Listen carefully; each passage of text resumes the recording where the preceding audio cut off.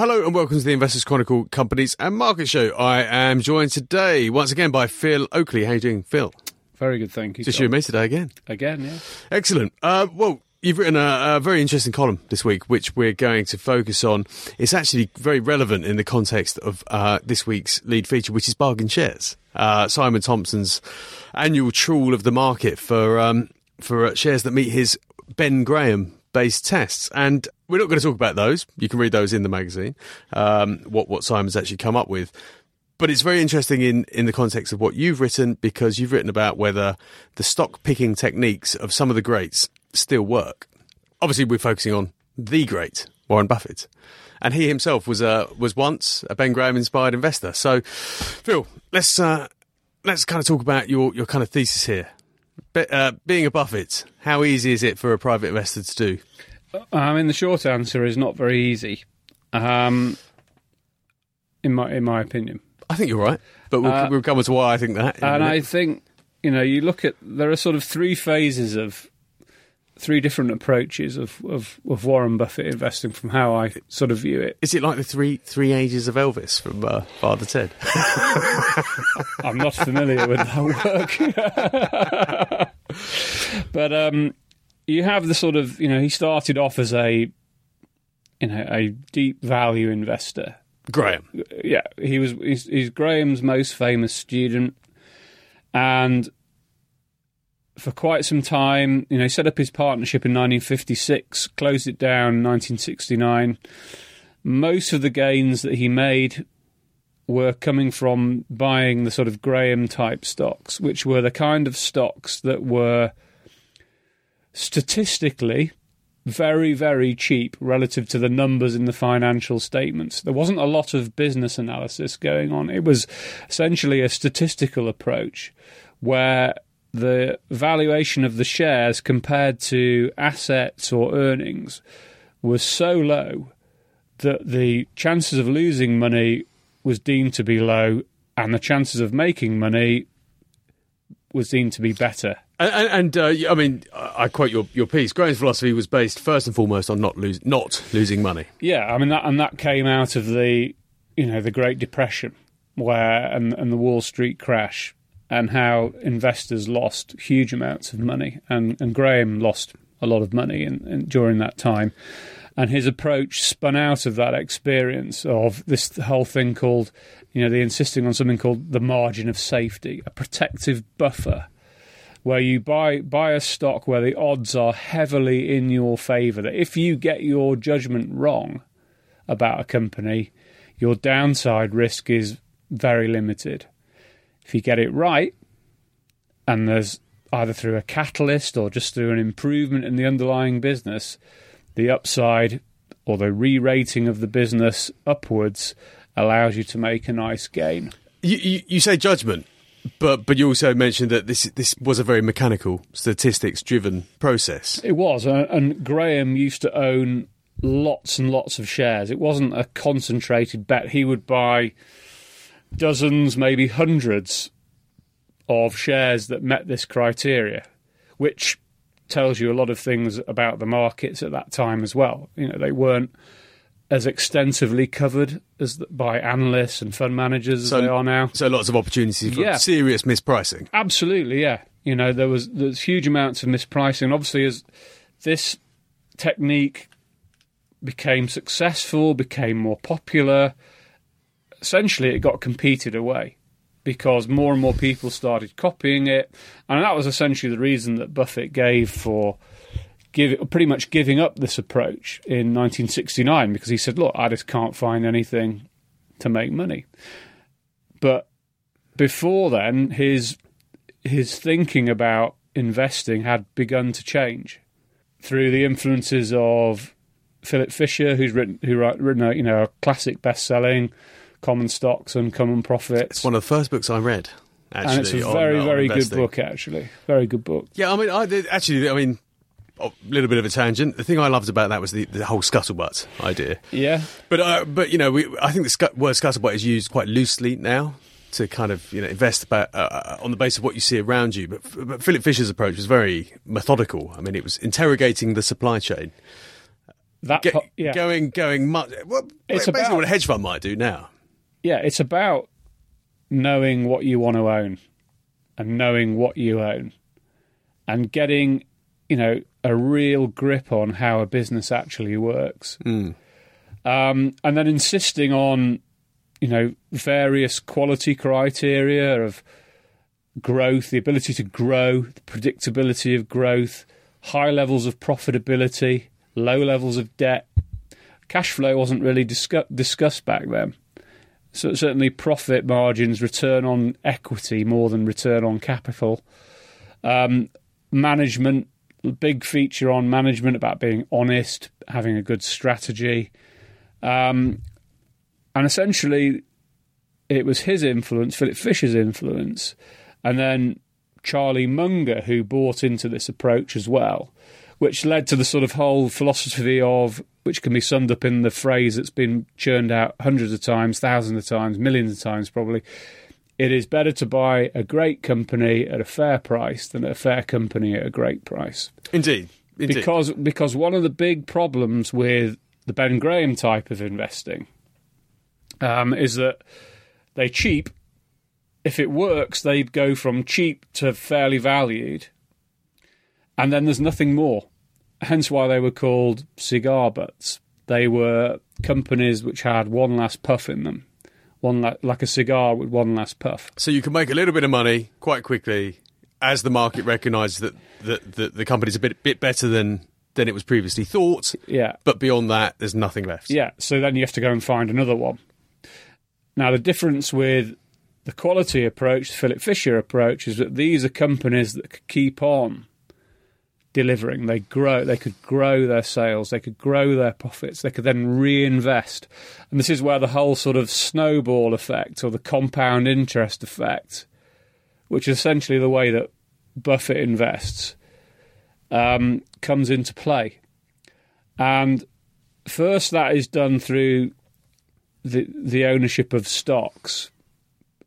And then sort of from the late 60s, early 70s, obviously you get the buying of Berkshire Hathaway, which was a textile company that was on its knees and was used as a shell. But then you get from the sort of early 70s, so you get two phases of Warren Buffett going forward from the early 70s is buying companies outright, so like the Washington Post, See's Candies was another one. And then you get the investment in high-quality companies at decent prices.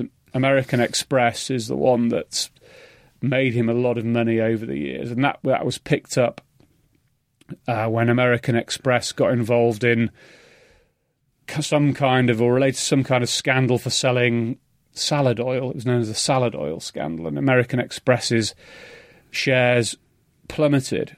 And Buffett went and did the scuttlebutt, and he realised that people were still using American Express cards, and American Express ticked a lot of boxes in terms of profitability, predictability, simple, easy to understand, and he bought, and he holds that stock to this day.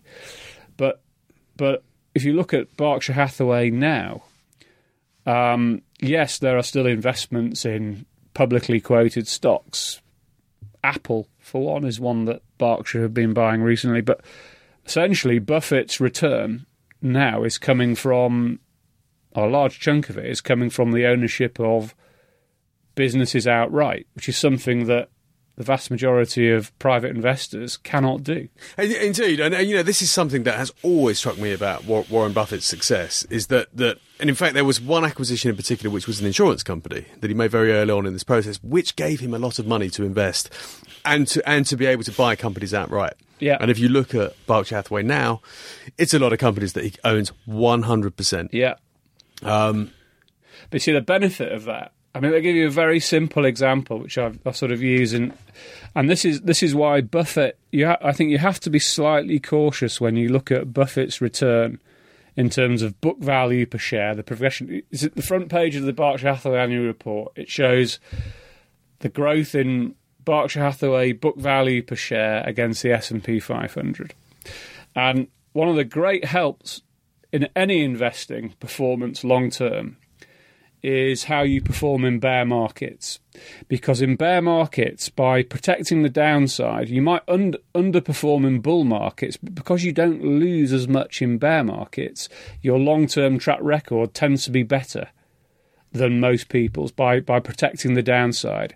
And by owning companies outright, Buffett protects the downside. I'll give you a very, hopefully, easy, simple example to demonstrate this. Let's say you buy a company on 10 times earnings. So if you buy that company outright, your return is 10%. If you just turn it around and get the earnings yield, that's 10%. So I get 10% return owning that business outright. If I buy a stock on a PE of 10 and the shares go down, I can have a significant negative return, which means that in a bear market, because a 10% return on investment is seen as decent enough to justify the carrying value of that share in the balance sheet, the net asset value, I'm outperforming, and I'm outperforming massively. But I underperform in a bull market when share prices are better than business results or grow faster than business results. And this is essentially not a criticism of Warren Buffett. It's actually the complete opposite. It shows that he has adopted to business ownership outright, and he gets the 100% business return rather than relying on the stock market, which means that his returns are less volatile and he can take a long-term patient view, which very few fund managers or professional investors have the temperament or the ability to do. Private equity can. You may argue. I would argue against that, because I think that private equity gets a lot of its return on based on the price that it sells for, which is largely to the stock market. And I think that private equity returns are heavily determined by the exit price in terms of the internal rate of return, rather than sticking with a business forever and just compounding the improving business returns of that business. It's interesting. You might conclude from that private equity may think about taking a more Buffett-like approach rather than the flipping approach that they take at the moment. They can't, because they've got to pay their investors out. And Buffett is his own investor. Well, obviously he has shareholders, but it's very clear when you buy a share in Berkshire Hathaway that you're not going to get paid a dividend. That the whole process is of taking the returns of a business and then reinvesting it, hopefully either within that existing business or finding a new business to buy. So there are lots of books that try and teach people how to be like Buffett, and I guess what we're saying here is you can't. You can't. Go on. Sorry. Yeah, you can. You can to an extent, and I think, while some people will disagree with me, and we had this conversation before we came on air about NetNets and Graham, I think NetNets and Graham are very difficult to buy successfully. So what I was going to say was, you can't buy businesses outright. Can't buy business. Short of buying into Berkshire Hathaway, which I think is you can do. Yeah. So the two approaches that he has used throughout his career, the Graham approach, the Philip Fisher approach, how can we still do that? The Philip Fisher approach is where that's the way that the private investor can go. And, there are fund managers out there, Terry Smith, Nick Train, Keith Ashworth-Lord, who has a UK Buffettology fund, which that's what they're trying to do. And there's a section in the article where I sort of list a selection of shares that might fit that criteria. The problem is, and this is the other thing to add, just to go off on a tangent, there are two things from Graham that Buffett has always stuck to, and that is insisting on a margin of safety and also using the fluctuations of the stock market to his advantage. And that's what everyone can still do. Chapters 8 and 20 in The Intelligent Investor, by the way. That's what which you reread, which I've reread. Yeah. The problem, I think, for following this quality approach, and obviously this is hotly debated, particularly by those who follow this approach or have to follow this approach. My view is that the price that people are being asked to pay for these kind of shares perhaps doesn't offer enough margin of safety.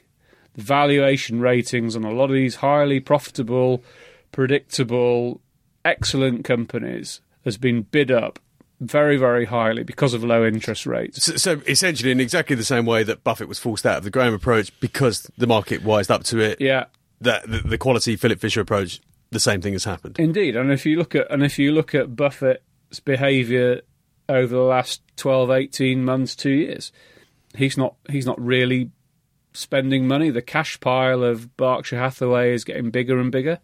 He's not, the last thing he'd really tried to get involved with buying was Unilever. And Well, they've had some results indeed today. And since then, he's kept his hands in his pocket, which I think is, to me, is a kind of sign that valuations for these kind of stocks are a bit too high. Yeah, absolutely. I mean, we could talk about a couple of them. You mentioned Unilever. Yeah, We've seen their results today. Not that great. I quite like Unilever as a business. Well, it's great. I mean, it's a quality business, but maybe we're asking too much of it. But it's a big elephant, and it's very, very hard to move the dials on these big companies. And essentially, Unilever's strategy is a defensive one. It's Warren Buffett and his friends came along and bid for it, and they were going to adopt some very aggressive cost-based measures, zero base budgeting or zero cost budgeting, where you start at zero every year and you think very carefully how you spend money and you can enhance the profit margins that way. Unilever's taken that kind of strategy on. So the story is about turning Unilever into being even more profitable than it is already. And that is essentially being done by cost-cutting, and they're trying to do it by growing sales. And it's the sales bit which has come out today, which is probably going to disappoint people. Then its organic sales growth is, they've set a target of 3 to 5% for the next 2-3 years, and it's going to be at the lower end of that range.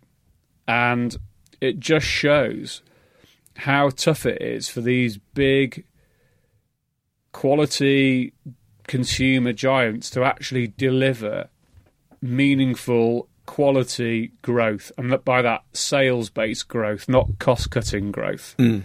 These companies, they're quite richly valued by the stock market because of their predictability, because they're selling stuff that people stick in their supermarket trolleys week after week, and they can churn out reliable profits. That's fine, but without growth, you start questioning the rationale.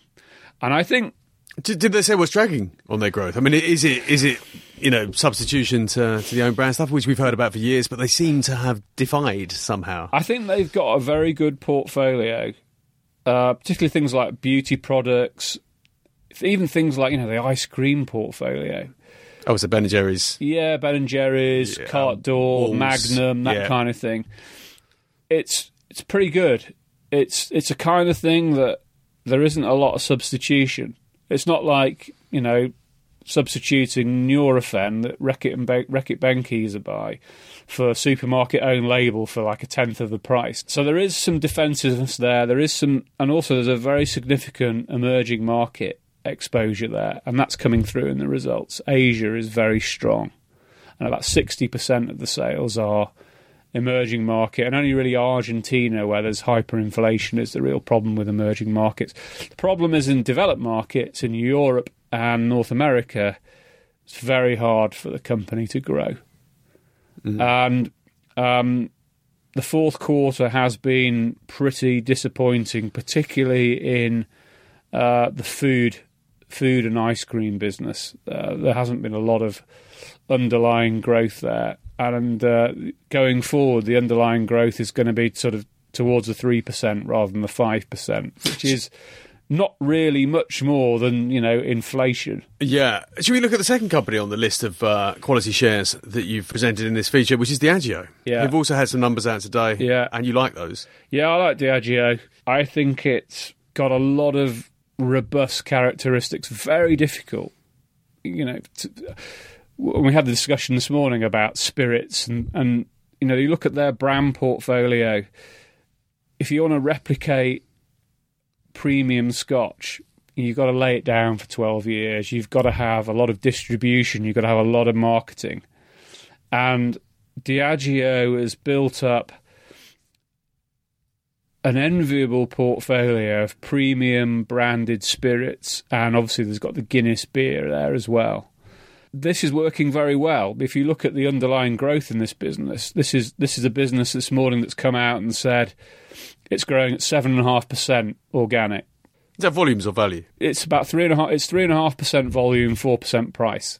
So it's got some pricing power as well. Yeah, both is good. And the profits are going up, the margins are going up, the cash generation is good. And this business, you know, if you look at Diageo, it's clubbed into the same section of companies as Unilever is in terms of quality, dependability, pays a good dividend, got good cash flow.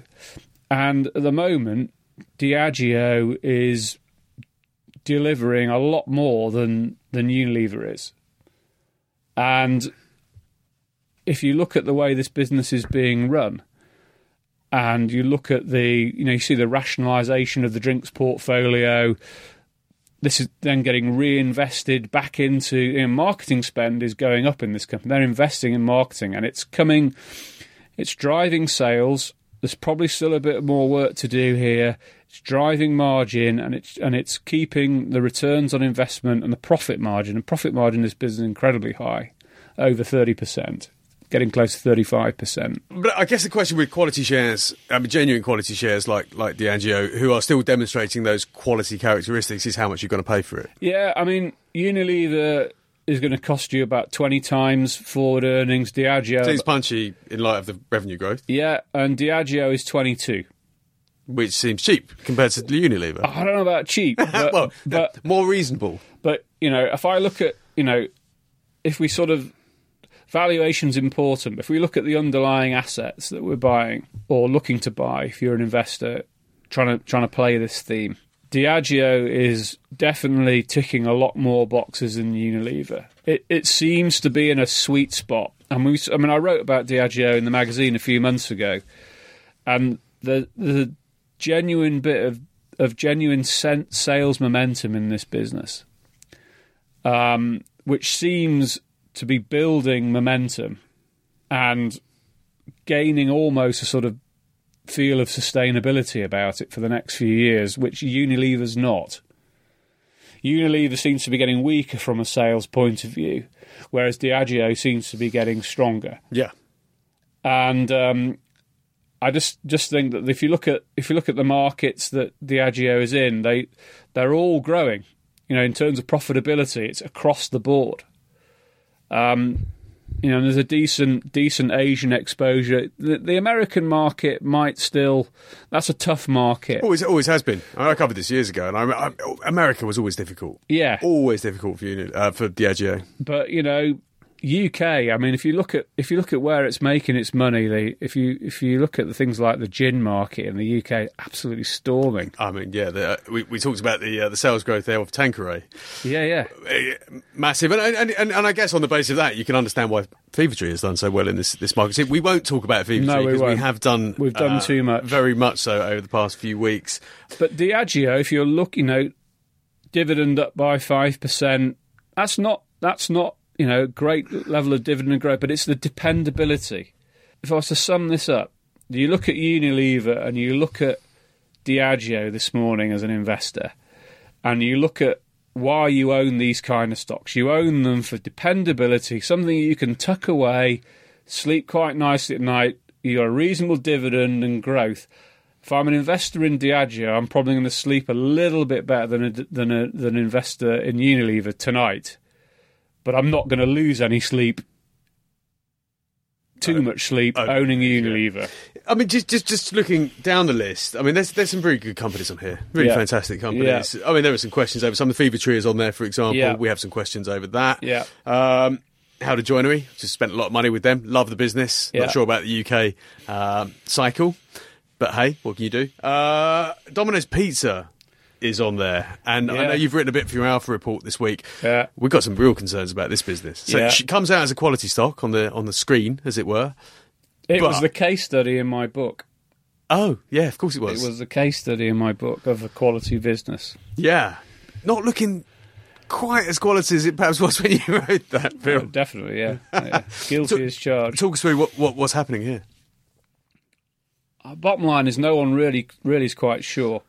But there's a lot of noise in the background, a lot of press articles about how Domino's is a franchise business.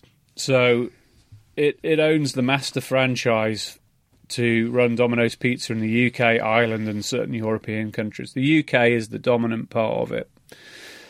And it's reliant on people taking on a franchise and running a local pizza franchise under the Domino's name. And they buy their pizza ingredients from Domino's, and then they pay a percentage of their sales back to Domino's, and that's how Domino's makes money. Which is what they call system sales. Yeah, so the by far the biggest generator of profit for Domino's is not the franchise royalty. It's the selling of the pizza ingredients. The cheese, the bases, the tomatoes, the toppings. And from Domino's point of view, they want to sell as more. It doesn't matter how they go. If system sales, so the sales of all the pizzas of all the shops is going up, that's good. Because I'm selling more ingredients, I'm making more margin on that, and that's happy days. The franchisees probably see this a different way, because the way that Domino's is trying to go about selling more pizzas is by opening more stores in existing territories. It's something that's called splitting territories. And the best way to describe this is give you an example of a town which previously had 2 Domino's pizza shops, now has 3. Now, in a growing town, growing population, that might work well. But in a town which perhaps has not got a growing population, that the argument here is that you are creating scope to really annoy your franchisees, because that third shop starts taking sales off the first shop and the second shop. So what we do know is a lot of franchisees have more than one shop. So perhaps historically, when they've tried to split the franchise, it's gone to somebody who is already the franchisee. There's some very powerful franchisees out there. And this is the problem. Yeah. But you see, there's now a conflict of interest between the profitability of the master franchisor, Domino's UK, and the profitability of the franchisees. And Domino's gives a like-for-like sales figure for the last quarter of 2018 of 4.5% in the UK. But it's before the impact of splitting stores, which will reduce that like-for-like figure. So when it started splitting territories 18 months ago, it actually gave the effect of splitting. And obviously it's a reduction in like-for-like sales. And it stopped giving investors that information. So we don't really know as outsiders what's going on. And then there's another issue to throw into the mix. So we don't know what's going to happen to the profitability of the franchisees from splitting territories. The other thing, if you look at the Sunday Times, has been running a lot of stories over the last 6 to 9 months, and what it's saying is that these franchisees are getting a bit grumpy about how Domino's passes on the food inflation cost. So if the price of cheese goes up, Domino's franchisees get a higher bill. But if the price of cheese goes down, perhaps the question is Domino's keeping too much of that for itself? I'll put only cheese reviews. That kind of thing. Yeah. And the company is trying to talk this down. But it's clear that this is not just the only issue, because we've got this now cloudy picture of the core UK business. But then we have the European business, which was seen to be another leg of growth, is faltering or has faltered. Where they have franchises in they have the master franchises in Iceland. Germany was the big one. Germany, they got and then they've got Switzerland, and Norway is the other big one. And the Norwegian business has caused a lot of problem.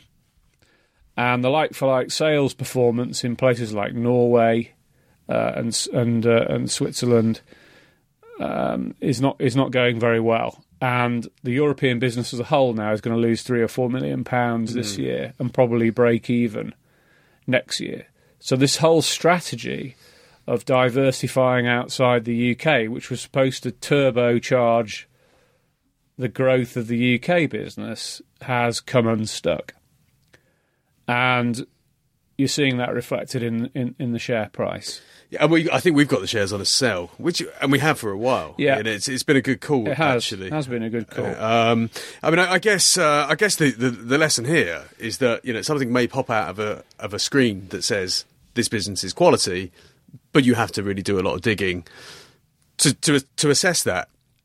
Yeah. And the same is true of Unilever and Diageo, which we've already gone through. And also, things change. Yeah.